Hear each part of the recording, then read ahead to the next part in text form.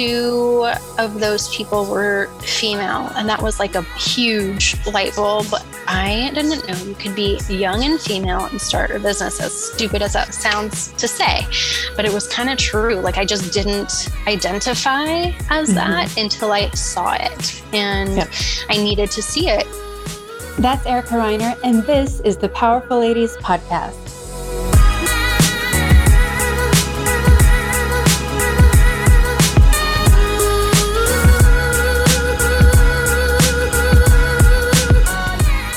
Hey guys, I'm Cara Duffy, a business coach and entrepreneur on a mission to help you live your most extraordinary life by showing you anything is possible.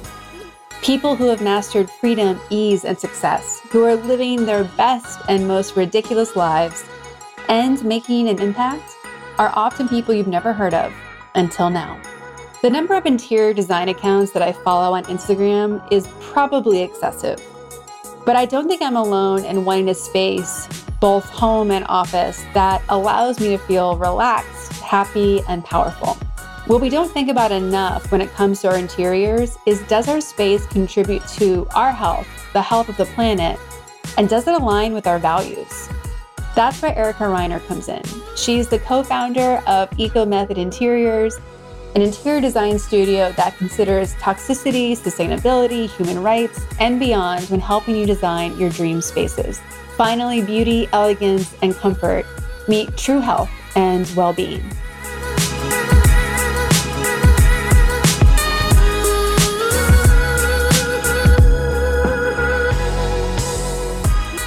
Welcome to the Powerful Ladies Podcast. Hi, thank you so much for having me here. You were recommended to us by Anna on the Powerful Ladies team, who honestly has given us some of the best recommendations of anyone who's been referring people to this podcast. And, you know, she just knows some of the nicest, coolest, most interesting people.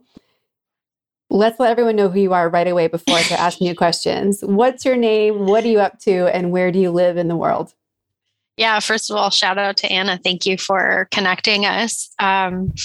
Okay, my name is Erica Reiner. I live in Los Angeles. Right now, I'm coming to you from my co-working office in Marina del Rey. And let's see, I am the owner and lead designer of my business called Eco Method Interiors, which I think we'll be talking a little bit about today. And what else can I tell you? Well, let's just jump right into Eco Method, because I think it's so interesting. So to give people context, what are most people who are working in people's homes, designing and helping styling or organizing? What is it normally like? And when did you realize that you needed to create something different?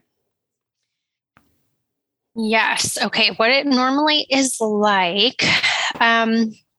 So I guess I'll answer that in reverse, how Sure. I'm a little bit different, because I normally always just say, so the process is fairly similar to conventional interior design, you know, like all the steps that we would normally take, everything from the consultation and the drawings and the prepping and the project management, all of that looks the same. The differentiating piece comes into play in two different categories for me. And the first one, a big one, is in whether it's a decorating or design project, in the sourcing. So I'm always looking to a big catalog of vendors that are maybe doing a better job at certain X. And then I'm thinking about in the project, like based on the client's goals and my goals for their green goals for their project, I'm thinking about like, what can I achieve here where I'm swapping out conventional products and materials for something that was made cleaner or greener. And so I come up with a little like deliverable for the client that is going to explain what I'm after and how I think I'm going to achieve that for their particular project.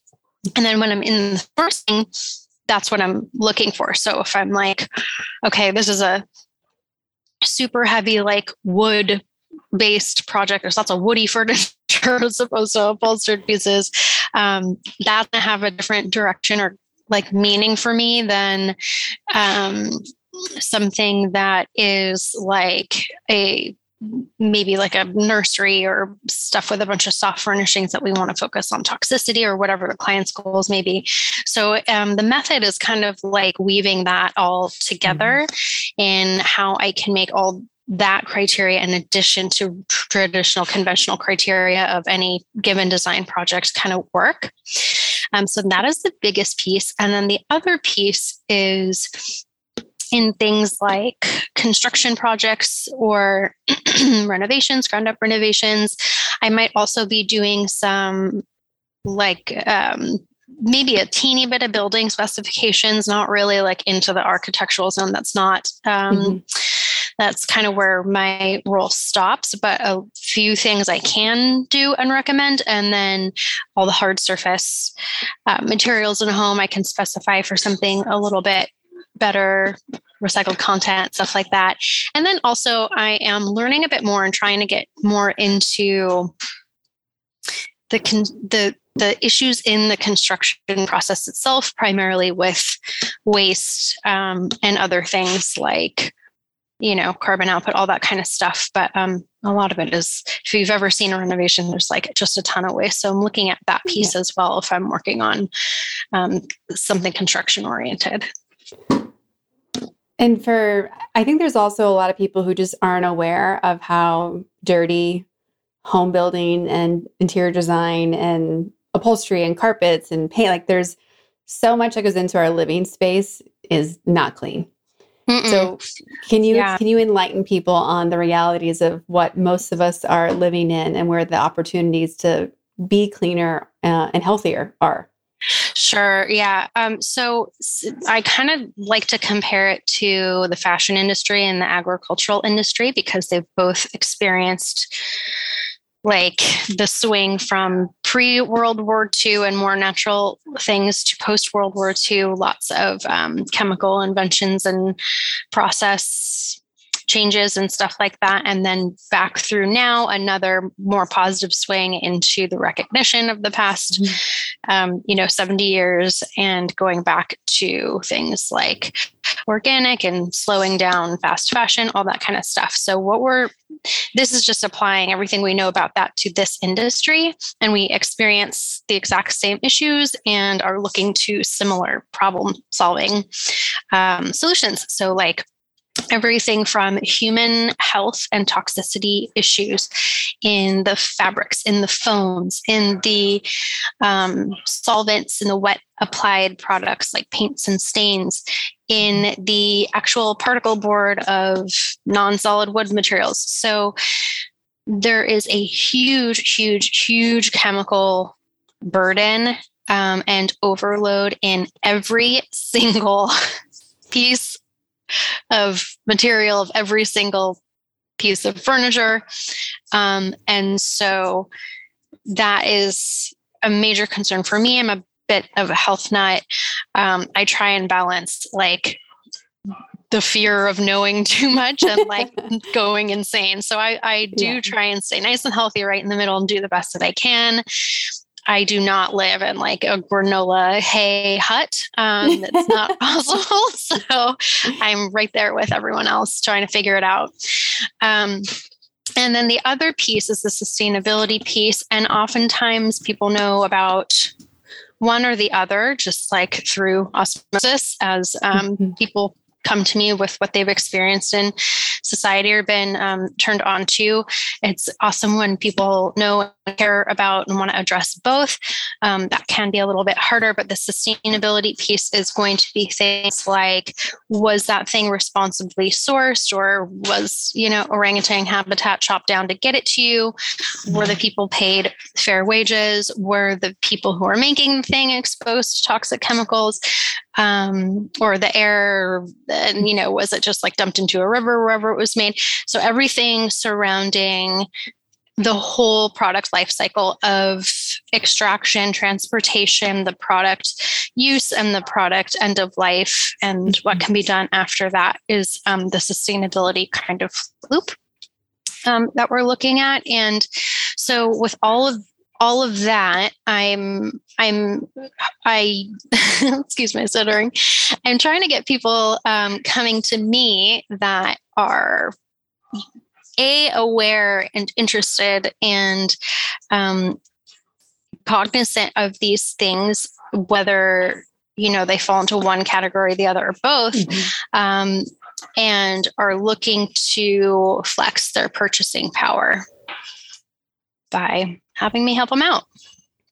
I recently, well, I guess not recently anymore. In April, I moved into a new place, and it had been 6 years since I had moved before. And I was like, you know what? This is a great opportunity to really see what's coming new into the new place.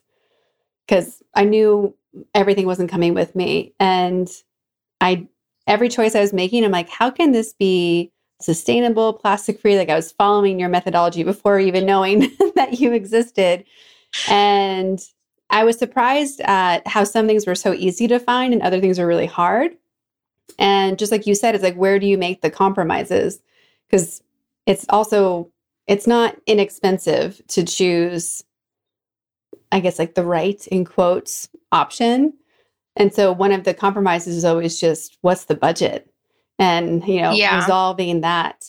But for example, I went to like an avocado mattress and cleaner sheets. And like, that just feels good to know at least like the sleeping part of my life is in a different place. Yeah. I always joke that like the mattress is the gateway drug into green interior designs. And you're like, what else is there? I'd love to hear about like how you, like what you were saying was easy to find and what you were saying was hard. I want to see if that matches up with what I find. Sure. So I was even doing smaller products, like things that were like in the kitchen or in the bathroom. So like it was easy to find a plastic-free razor choice. There's many. It was relatively easy to find plastic-free toothpaste options. I now use the Hello like tablets. It was like easy to find smaller things. The mattress was actually very easy. There seems to be a lot of competition out there. Sheets were I would grade them as a B if we're doing like a A to F. Sure, yeah. There were plenty of options, but most of the options were so outrageously expensive that I was like, what? And I felt like I was like choosing between like Sorta Green, or like it might have been like in like organic materials, but were they sustainable? Like I couldn't find like an all-in-one option. And even when I was moving in, so much stuff was shipped to my house that the amount of cardboard I had was so overwhelming. And I literally started putting it up on like Facebook Marketplace, like, who wants to build your kid a cardboard house? Because I literally can provide everything. That's smart. Some grandpa came and took like my really big boxes, which I thought was fun. And then other things like couches, that was almost impossible. Like I think I found a couch they tried to do the right things, but I have no idea if it has good foam or materials. They just had some carbon transferring options in it. But it started to get overwhelming where you would either find things that were not cute and kind of went into that straw hut granola house you were talking about. Or you would find things that were cute and you'd be like, I don't want to spend $5,000 on that. Like, what? So it was just a really big swing. And I have a client who's a fashion stylist, and I know it's so much easier for me to phone a friend and be like, give me 5 places to look and make this easier. I wish I had that when I was moving to just help me narrow the scope versus spending so much time like Googling and checking, and because you get so many lists made by some random publisher and you're like, yeah, did you pay for all these? Are you getting a kickback? Is this even real? I can't tell anymore. Yes, so many good points you just made. And something that you touched on, I always translate to like what you're doing, identifying good, better, best. And you're like, this is kind of good. And this is a little bit better. And this best thing, oh, but I can't afford that best thing. So we're going to go back into and that's exactly how I mentally categorize, or even like physically will categorize things too, and think about, okay, this part is good. This part's a little bit better. And this is the best option, but I don't know if we're going to be able to do it, but maybe we can on this thing. It's kind of like that. And I will say, like, there are lots, like you're saying, how there's, lots of competition in the mattress marketplace. There is more and more companies and makers and vendors coming on to the green home product world marketplace, which is awesome. And, the more we can make those good, better, best decisions, like, the more of the market share will turn that way, just like with any other industry. So, yeah, I mean, and I also just will say I get cardboard anxiety too. I'm just like, I really hope they recycle this, because you put it in the bin and you're just not sure how much is actually getting recycled. Then again, that's the thing, like, can we make our voices heard somehow so that the biggest users of cardboard are sourcing from recycled content? Stuff like that. There's a lot of, like, I see a lot of companies saying things like all of our packaging is recyclable, and that is good and important. But it would be way more impressive if it was all from recycled content, because then that creates the marketplace for producers to purchase, like, and actually get things recycled. Because as your listeners may know, stuff, so barely any of it makes it into the recycling bin. And then of that portion, only X amount is recycled. There's a whole bunch of reasons behind that. But the more we can demand for these kind of products, like, it's just going to get better. So that's what I'm here to try and cheerlead everyone into doing. Well, and I think the packaging piece is often the last step in healthy and non-toxic and green and sustainable. And I don't know if you saw the article that came out on July 8th from Vogue about fashion designer Rachel Comey leaving Uline because of not necessarily their recycling or sustainability, but because of their political position as the owners. No, I didn't see that. Yeah. So Uline is a big... I do know Uline, yeah. And their owners are really big far-right contributors. Pro-gun, anti-abortion. And she's like, I can't contribute to this anymore. And so she found a new supplier. She's been sharing it with people, and they're one of the biggest, suppliers in the world. So it's, yeah, I feel like there's so many, I get overwhelmed because to do the right thing today, it's like, who was hurt making this? Was the planet hurt? Will this hurt me? Yeah. Guilt, it's confusion, overwhelm. Yeah, totally. And that is, I think, a large part of when and why someone may reach out to me. I always prefer they reach out to me sooner rather than later, but sometimes I do get those messages where they're like, help, I'm so overwhelmed and this is so much more work than I thought.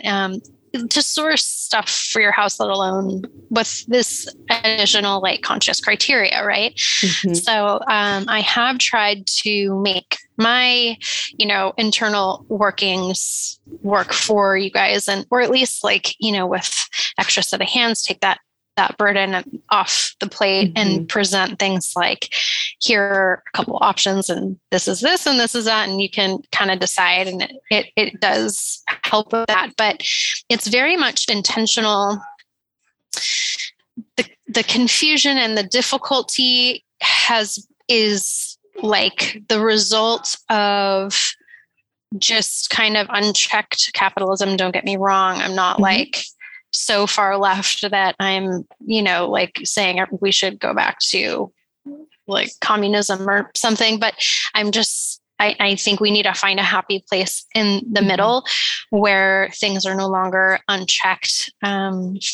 Anything from environmental and human health, like consequences, to, like a lot of these things are like this, you get the sticker shock, how you're talking about, like, oh, wow, like this well-made or, sustainable thing is really expensive. And it's like, yeah, that's how things were, like, prior to the 50s, like your wedding, they would, like, all get you the one dining set. And it was like, there you go, like, starting your new life, and you're going to keep it until you die.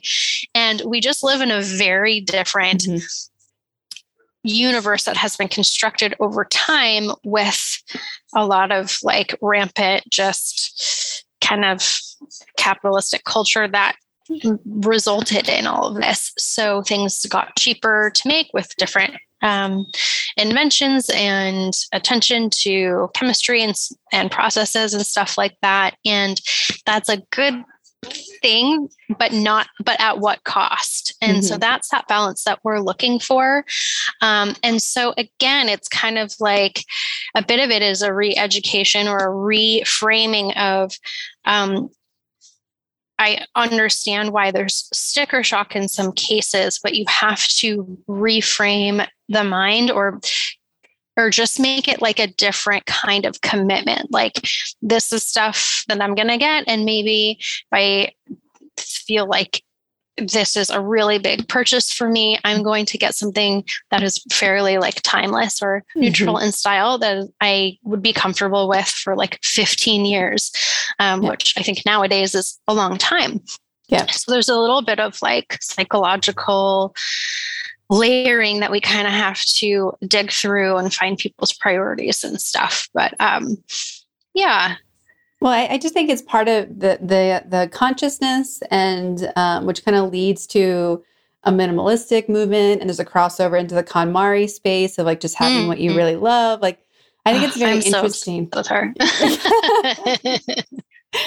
Yeah, it's just an easy. I joke that I KonMari people's businesses now, but it's good, yeah. But it's true. It's like just that level of intentionality in choosing, because we make so many choices every day that we don't actually think about. And, you know, we don't, when we look at the sticker price, we're not factoring in, well, what's the cost we're going to have to spend later to deal with the consequences? Because there is no, full cycle cost ever built in. Like, we're not thinking about, okay, we bought this couch and then we're going to have to dispose of it. And what if there are chemicals that are cancer causing? What if something else? We don't ask those questions, I think, enough to figure out like, what is it really worth to us? Exactly. Very well said. Yeah. I wish that there was almost a checklist of like, before you buy this, think about this. Yeah, absolutely. And that is what I'm thinking about when I'm doing it. So depending on like the kind of thing that it is, I'm like, okay, what criteria are we thinking about here? And then like what matters to the client, you mean? Yeah. And so if that thing is going to be like low chemical, all natural, or if that thing is going to be like just made it in the most sustainably way possible. That all goes in like the little description under the photo. So like they get the bullet points of the benefits that they can then make the informed decision on. And what kind of makes this confusing is like conventional pieces, materials in that like high design space are just as expensive. So whenever anyone says like, isn't it more expensive? I'm like, no, that depends. Like, we're talking about an industry that has everything from the, like, who makes the Geo car? I know what you mean. I don't remember, but yeah. Like Nissan or something? Yeah. Or is it like the Ford Pinto back in the day? Let's go with that. Up to the Rolls Royce. So in the conventional space, without necessarily like considering any sustainability or toxicity factors. So you have this huge range. Just like in fashion, like you can get the worst of the worst and the best of the best. And so when you're like, is it more expensive? I'm like, well, if you're comparing it to super fast furniture and stuff like that, then yeah. But like, just like you said, when you're looking at the total like cost over time or benefit, then no, not really. And some things like aren't. Some things are fairly comparable. Like if you take an outdoor rug, one that's made from virgin PET and one that's made from recycled PET, that is not a cost difference at all, really. It just depends on like the brand and style and stuff. So I think, it depends. Yeah. Well, even making choices of like what to keep that we already have. I was looking at new servingware. And I found a couple of places that are putting together mismatched like vintage pieces, which I thought was so cool. And it would have been like $250 for like 4 forks. And I'm like, Oh, I'm like, you know what? I'm just going to keep the set I have. yeah. Wow. We'll keep it because it looked beautiful and it was so nice. And there were some others that were just like beautiful and upcycled or recycled. And I was like, you know what? Like the one I have is actually totally fine. And of all the things to spend money on, a fork is usually the last thing a person sees in your house. So I think we can get away with it. Yeah, absolutely. Prioritize. Mm-hmm. How did you, oh, sorry, go ahead. I was going to say for clients, I'll, if we're doing a whole house or actually whatever size the space is, we'll go through and be like, okay, what are your absolute must-have keeps? And then maybe you are thinking of keeping. And then based on that, even the stuff, if say they want to get rid of it all, I can help them manage that process. So whether it is donating it all to Restore for Humanity and taking a nice big like tax write-off for all that value of those pieces, or whether it's attempting to sell it on a secondary marketplace, depending on what it is, that's something that is a part of this piece too. And then for the stuff that you're keeping, I do like want people to be intentional about it. I don't want the KonMari thing comes in here. Like, I don't want you to just keep it because it was gifted to you or because you have guilt about it or whatever. So it does, because then in the long run, you'll be happier and keep it all. What came first, being healthy and eco-oriented or being an interior designer? So the environmental stuff came first. I started studying that in college, and then graduated in the Great Recession and kind of left around a bit there trying to get, related jobs and solar companies, and actually plastics recycling company was my very first job out of college. And then I went back to grad school in the environmental sciences, but kind of between there, I was just like a little bit bored, I guess. And I did a decorating certificate for fun because my mom had always been into it and I was always messing with my room. And that's it. Just put that away. It was like a really easy learn as you go kind of thing. And then didn't think about it, went to grad school. And then after another series of, jobs and startups where I just kept feeling like this wasn't quite it, or underappreciated or underused or whatever it might be. And then I started seeing like friends and family start their own businesses. And it was like just a huge light bulb moment.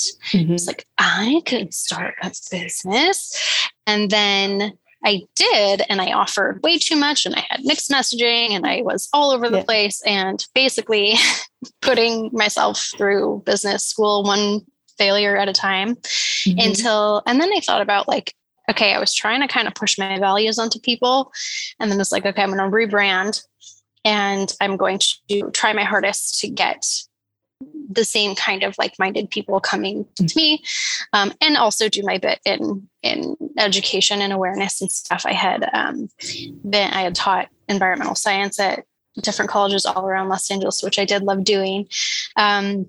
So I wanted to keep that like educational piece, but not like the value pushing piece. And I really wanted to blend my personal values of environmentalism and human health with this thing that I thought was so fun, and this endeavor, this business I wanted to create in the interior design field. So it kind of, I arranged a marriage between those two and made it work. Well, you're such a great example when I tell people the more you can be a unicorn and layer all the things you love and find what that product or service is, the happier you're going to be. Because I love kind of you're speaking to not having to compromise. And when you do lean in on all of who you are, you really do attract the people that you want to work with so much faster and more clearly, because they love the thing that made you different from everybody else. Absolutely. And there's probably people like out there looking for that now. I just felt like everyone kept saying to me, oh, that must be like such a good market in Los Angeles. And I was like, maybe like, yeah, I guess, like, I don't know where these people are. I can't see them. I can't find them. And just like getting clients and, starting the roster, it was like, is it, I don't know. And, business building is a whole other enchilada. But I was like, okay, there has got to be like, but it's just a matter of like those people getting on Google and like searching those particular keywords to find me. So I was like, that I think is where the secret sauce is like someone who's already primed and ready to go looking for what you have. That is that like maybe kind of unique combination of things. Well, and I think there's so many people who want to redo their home or their space, and they don't even know that there's an option to work with someone like you who can handhold them through the sustainable, healthy choices options as well. Because you just get, I think about people who are in that space of, for me, it was like even going through COVID, I had to like wait and be like, no, just wait. You're going to move, like, just wait. But it was so, when you're in your space for so long, you're like, it all has to go. I can't look at it anymore. Yeah, definitely. Yeah. I'm tired of looking at that thing I didn't used to look at so much. Yeah. Yeah. What is surprised, or like, where do you see the value where your clients like get it and they're like, this is it. Like, thank you. This is why I wanted to be working with you. I think because it's like we were talking about, just such a major time commitment and endeavor to look on the like entire world is at our fingertips now. It's almost too much to source things from. Whereas before, like pre-internet, you would just go down to your nearest like stone slab yard and pick one and that was it. Yeah. And now you have the whole universe.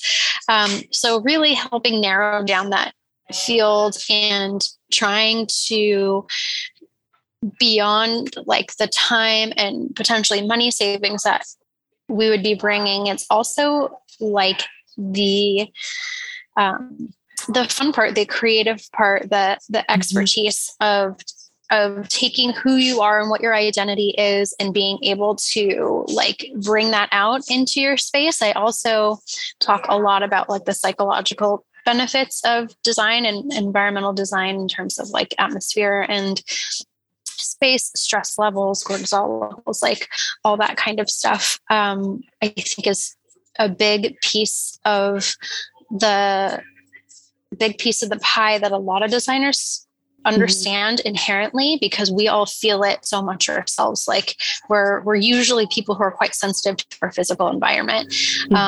When I'm looking at restaurants, like in addition to looking at the food, I'm always clicking the indoor photos to see like, am I about to take someone to like some crummy like place with a bad vibe and it's like awkward and yuck to sit in? Like that is not the experience I want to have.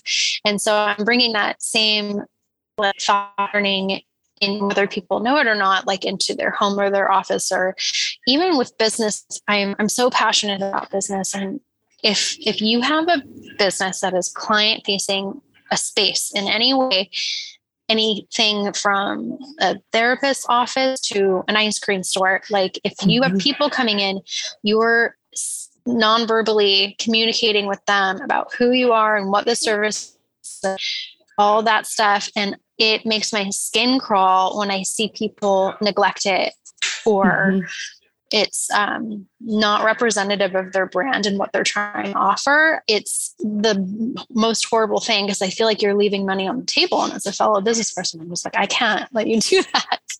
You are. And it's just so out of integrity with who you are and what you would want to be creating. Like I'm the same way. I have was recommended to go to an eye doctor, and I went, and the space was so uncomfortable. I didn't care how good they were. I'm like, no, like This tells me more about you than what your qualifications are right away.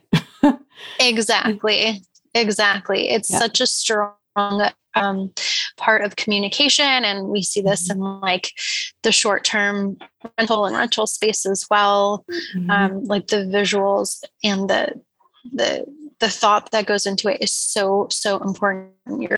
You're saying so much and people respond to it really drastically. So I'm always thinking about that for businesses and for people themselves. Like, are you happy when you come home? Do you feel like when people come over, it expresses like who you are to people? It's really like fashion in that way. Like, what are you wearing out? What is it saying about you? And that is a natural and like normal process of human psychology. Yeah. How has your perspective of yourself changed after becoming a business owner? Oh my gosh. I did a lot, a lot of self-work, like forced me to do so much growing, and expanding and learning. And I just don't know if I'd be the same person really without this journey, now that I think about it and how you kind of put it like that. Like because it really made me think about how I interact with people in terms of like my communication and my expectations of people, their expectations of me, how I wanted to be and show up, versus what I was doing. And so much of it was so confronting and it took so much. And I did have help along the way. I had coaches and people in my coaching groups and, all met up with fellow business owners. Like I put the most that I did was all of the work I did with myself. Like there's the physical work you do on a business any given day, but really like the extra hard parts and the extra, tough stuff was all my mindset and all of the internal stuff. So I think it has helped me just be better all the way around as like a holistic human being because of how much I've had to do to stick in it, and be resilient and keep going. Yeah. I don't think people realize how often the difference between success and failure is that last 20%. And that's the hardest part, I think, to do in a business is the last 20%. Because we'll get so exhausted on the way, like up the climb, and you're like, oh, okay, how much farther? So it's so when easy it's like in a crack. Yeah. Yeah.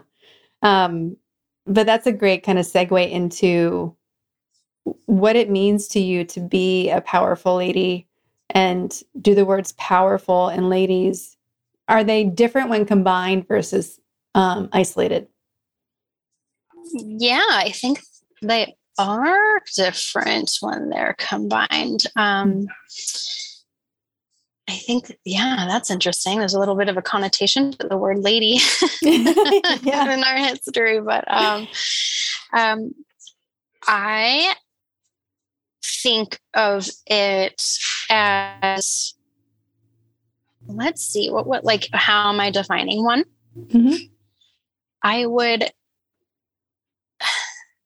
I guess I would say the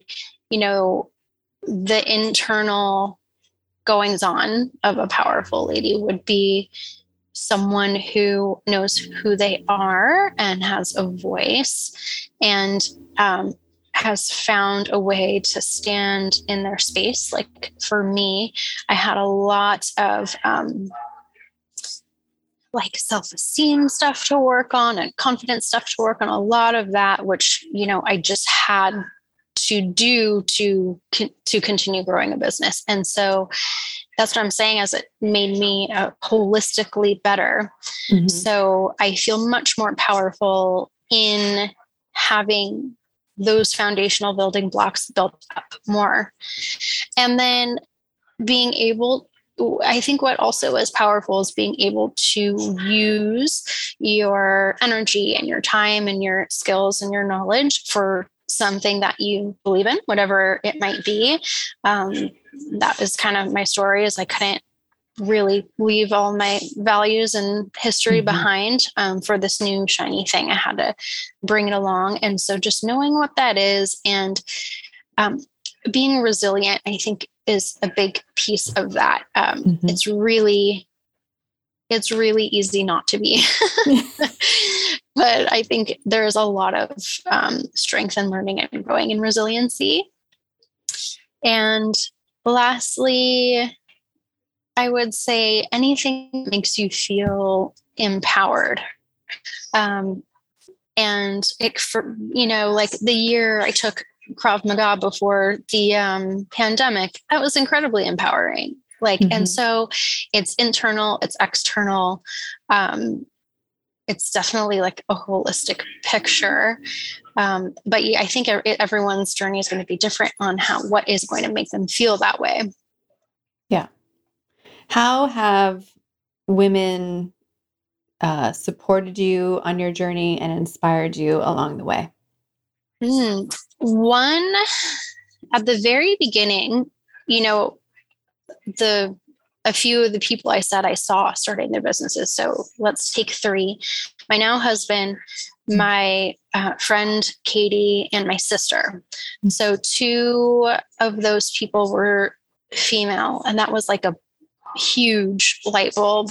Kind of just like, I didn't know you could be young and female and start a business, as stupid as that sounds to say.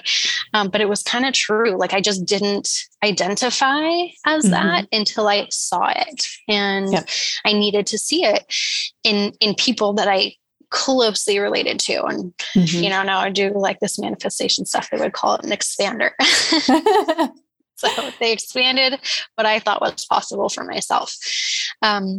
So the inspiration in the first place. And then I have met so many different female entrepreneurs and business owners along the way, and have been very intentional about seeking them out. And because it just always felt like I needed to see that and surround myself with that and get to know those people, because it was so hard. I just needed to keep commiserating with people, learning from people that I could identify with. And so I've always been looking for other powerful ladies to learn from and speak from all along the way.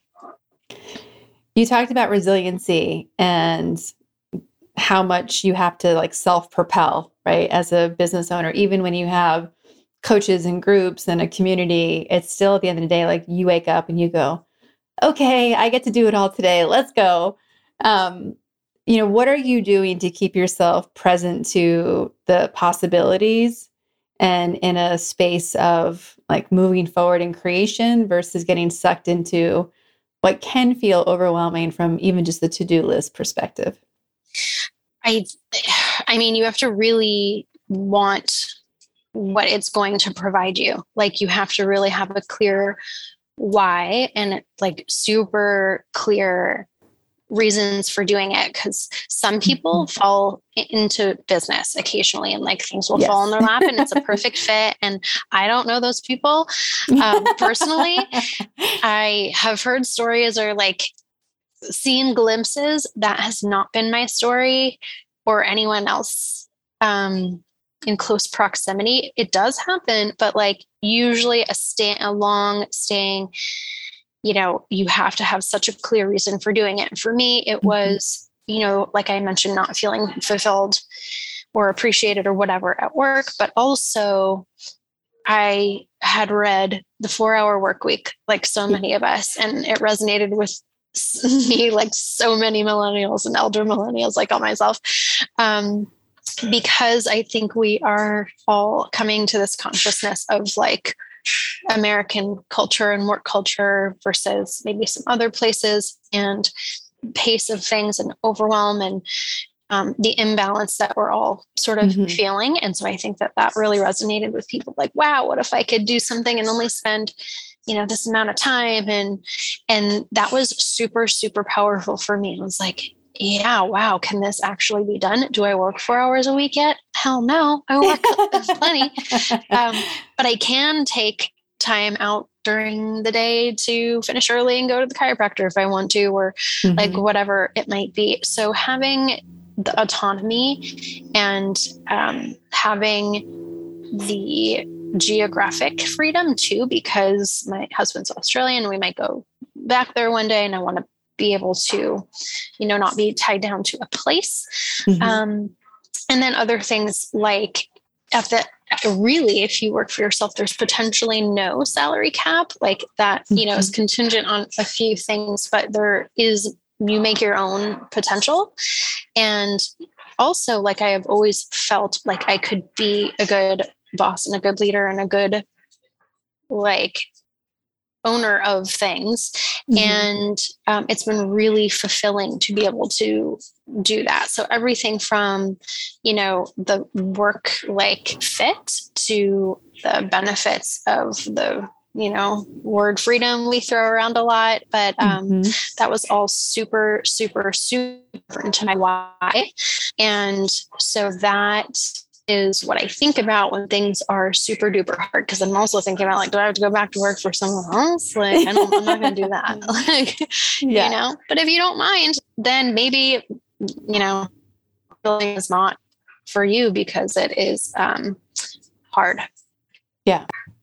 Well, we ask everyone on the podcast where they put themselves on the Powerful Lady scale. If 0 is your average everyday human and 10 is the most powerful lady imaginable, where would you put yourself today and on average? I'm just curious who you imagine as the most powerful lady on the planet right now. Right now? Is it still Oprah for everyone? I think it's changing a lot, right? I think, like, if you said, like, right now, who's really doing powerful things, like, the first person that pops into my head is actually Liz Cheney, because she's having to constantly be in disagreement with so many people, and she's just standing her ground about things.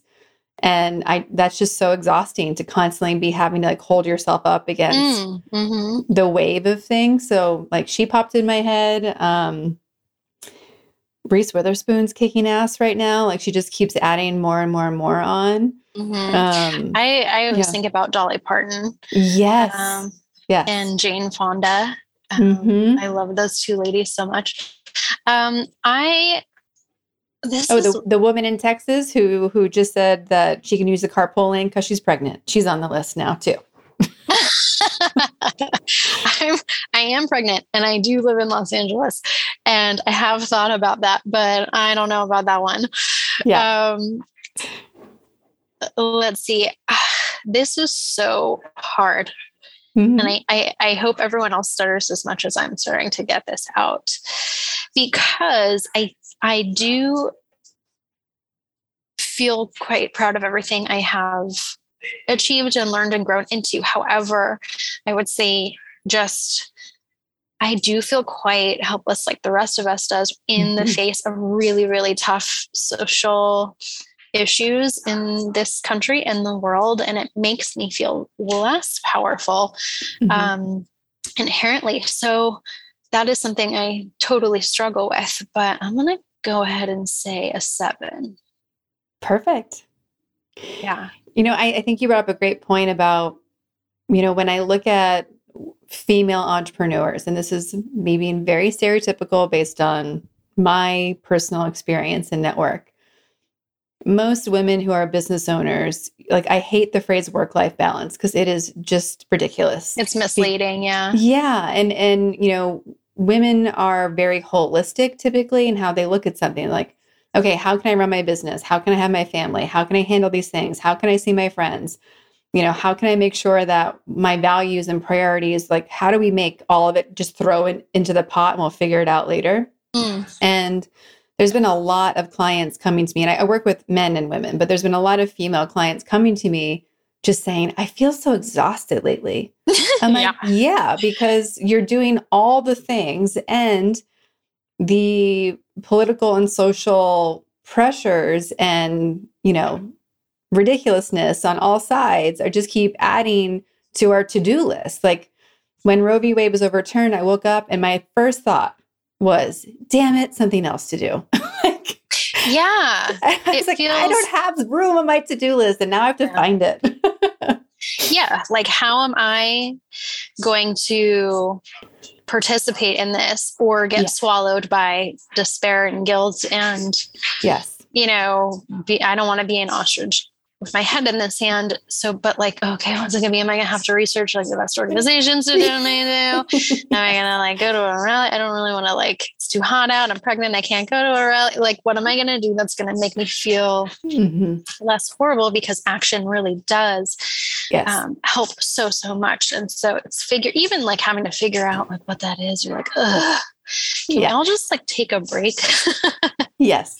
When is everyone taking a vacation? We need to do like the August reset that they do in Europe, because everyone needs a time out. Everyone needs some pool time. Everyone needs some more cocktails because everyone's real hot and bothered right now. Just, come, let's come back to reality, please, so we can actually have a conversation. Yeah. But I do think a part of being like, I do think that brings up a good point, in feeling powerful is not just ignoring or commiserating about the things that are like really important to us, and like putting our money where our mouth is, or, our time into action. And I think that is a huge distinguishing factor in what makes someone powerful. And when I hear stories of like what incredible women have done in these really tough situations, it's so admirable. And I think that is like a, huge piece. Well, and it makes me really appreciate the lineage that powerful ladies come from, because we certainly weren't the first. And to know that, for better or worse, like, women keep having to show up bigger than they were expected to or allowed to, or whatever that space was. It just keeps, if women have done it before us in so many different scenarios, we can too, especially now that we have access to know that more of each other exist, which is what I hope Powerful Ladies shows. And like, because almost everyone on Powerful Ladies, if you find them on LinkedIn or Instagram and say, hey, I heard you here, I know so-and-so, like, you're going to get a response. These are women who want to support and help and connect. And okay, what else can we do together to make everything easier and better? So it's nice to be in that space. But even with I saw the financial protest that said, like, don't spend any money on July 14th because women control so much of the economy. So if we just don't spend any money that day, there will be an impact. And I was like, can you have told me that like 2 weeks before? Because I have a schedule and I have things. And I'm like, I'm happy to participate, but I need time so that I can make everything work. Totally. Yeah. And you're right. Like, we should absolutely be taking advantage of this connection. And I think that is what we're seeing more of now. So I do feel hopeful in that regard. Yeah. Well, speaking to the power of community and connection, we've been asking everyone this year, what do you need? What are you looking for? Because this is a powerful group. And so often the person who has it is just in front of you and you haven't asked. Let's see. Well, the thing I'm facing right now is figuring out maternity leave and then what it's going to look like and how it's going to look like getting back into things. So I would love to just see examples of how people did that who work for themselves, and, the real nitty gritty and like logistics of like, what did they do and how did they manage it? And like, what was that experience like for them and what would they recommend? Because I just need to be like, shown that it can be done, and it's not going to mean the end of this first baby I created on my own, and all of that stuff. So I am looking for some expansion and illumination on what this exciting and terrifying next chapter is going to look like. Well, you were in the right place, because I have actually helped quite a few clients have maternity leave in their first year of business or after. So I'm happy to talk to you after the podcast about this at some point, but to give our listeners some of what I would share with you. Yeah. what I usually walk clients through is having like an A, B, and C plan. We know that the baby's in charge, so we have to be prepared to throw all the plans out. But if you have an A, B, and C plan of what you think it might look like, both like how do you prepare to leave because the baby could come early? And then also, what does it look like to come back? Like, what would a plan look like if you decided to give yourself 6 months of not coming back? What would it look like if you wanted to come back in 2 weeks? What would it look like if you take a traditional maternity leave and slowly work your way back in? There's so many options for you being a business owner to choose. And then probably in reality, from my experience, is people kind of cobble together parts of those plans. But because they had kind of 3 pathways, they were able to pick from things versus have to create it from, that moment. It's always required having like really clear teams set up and like knowing who's having things, and also being bold enough to go dark. Thriving in business means that, I love the phrase that small business owners do and entrepreneurs create systems. So it's a great opportunity to look at where is there a system in your business that maybe isn't automated enough or isn't systematized enough where you can create more space for yourself on a day-to-day basis, but also with your team. And then there's so much possibility to rely on community. If I have one client who's going on maternity leave soon and her mother's stepping in because she has the same qualifications for X amount of time. I have another one who literally has called I don't call them competitors, but like a parallel company. Mm-hmm. And they're like, hey, I'm going to take the maternity leave. Can you support my business during this time? I'll pay you. Like, I know you can do this. Like, would you be willing to work this out together? And so there's all these opportunities that we don't think about of who can fill the gaps for, even the good, better, best plans to make things happen. And then, having businesses with kids is also great. I have a client who we've redone her entire business where she dials down to 10% capacity over the summer. Mm-hmm. Her kids are probably 7 and 10-ish. And so her business cycle starts in August. So she does sales over the summer, but that's kind of it. And she wraps up clients at the end of May. And then she works a little bit to like get anyone who's doing more than a year work with her. Mm-hmm. But it's totally scales back. And she never thought that was possible. And anything is in our businesses because we get to control it. We just need to move the pieces around. And she's even doubling her business while doing that. So, oh my God, amazing. See, that's the kind of like stuff you need to hear. Mm-hmm. And what did you just say that I wanted to touch on? Oh, I think just like the mention of structures and systems and like really penciling things out is like music to my little nerdy organizational ears, because I find that the antidote for my overwhelm or my stress or whatever it might be is exactly that, like giving myself structure, giving myself a plan, pen to paper kind of thing, and then implementing it is just like the most relieving thing. And I think that is just got to be step one, which surprisingly I haven't done yet. It's just kind of was going like, I think I'm going to do this. Yeah. And I think if I, structure it a little bit more, maybe formalize it a little bit more, it'll make me feel really good. Well, and also will help you to tell your team and your clients, like, here's what we're thinking. Here are the 3 options and how they might impact you. But also like tell your husband and like your family, because they're going to have to be the ones that really check in with you ultimately, because so much changes, right, in that moment. And some people have come back and been like, I don't want to do this anymore. You're like, okay, let's figure out how to offboard it, sell it, switch it. Cool. Other people say, I want to own it. I don't really want to do the work anymore. Okay, also an option. Other people are like, get me back in there. Yeah. So we really have the full gamut, but who are your partners going to be to help you choose what plan makes sense for you? Powerful ladies tend to be women who get bored and need an outlet and can rush into things and say yes to too much. And so I think for the maternity leave piece, especially as a business owner, who's going to be your accountability partner to make sure that you're slowing down and choosing the long plan versus the I have to get back there kind of panic plan, because that's really easy to do as an owner. But But yeah, I mean, how cool is it that you're in the position to make it up and, copy some of those European maternity leave styles if you want to. Absolutely. Yeah. We're Canadian. Yes. Honestly, there are closer options that are there we can drive to. Yeah. Well, for everyone who wants to hire you, collaborate with you, support you, where can they find, follow, and reach out to you? Yes. So Eco Method Interiors is the name, and that'll be on Instagram, the website, the email is hello@Eco Method Interiors. So you'll find that kind of all across the board. And I would love for someone listening to reach out and say hi. So don't hesitate. Amazing.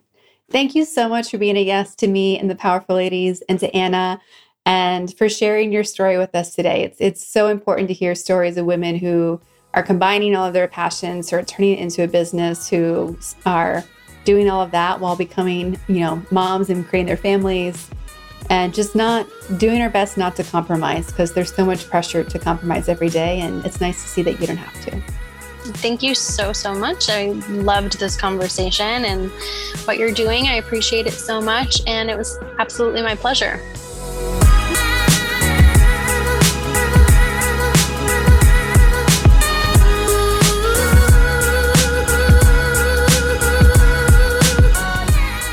All the links to connect with Erica and Eco Method Interiors are in our show notes at thepowerfulladies.com. Please subscribe to this podcast wherever you're listening and leave us a rating and review. It helps us so much to connect with more listeners like you. Come join us on Instagram @PowerfulLadies. And if you're looking to connect directly with me, you can find me at Kara_Duffy or at KaraDuffy.com. I'll be back next week with a brand new episode and new amazing guests. Until then, I hope you're taking on being powerful in your life. Go be awesome and up to something you love.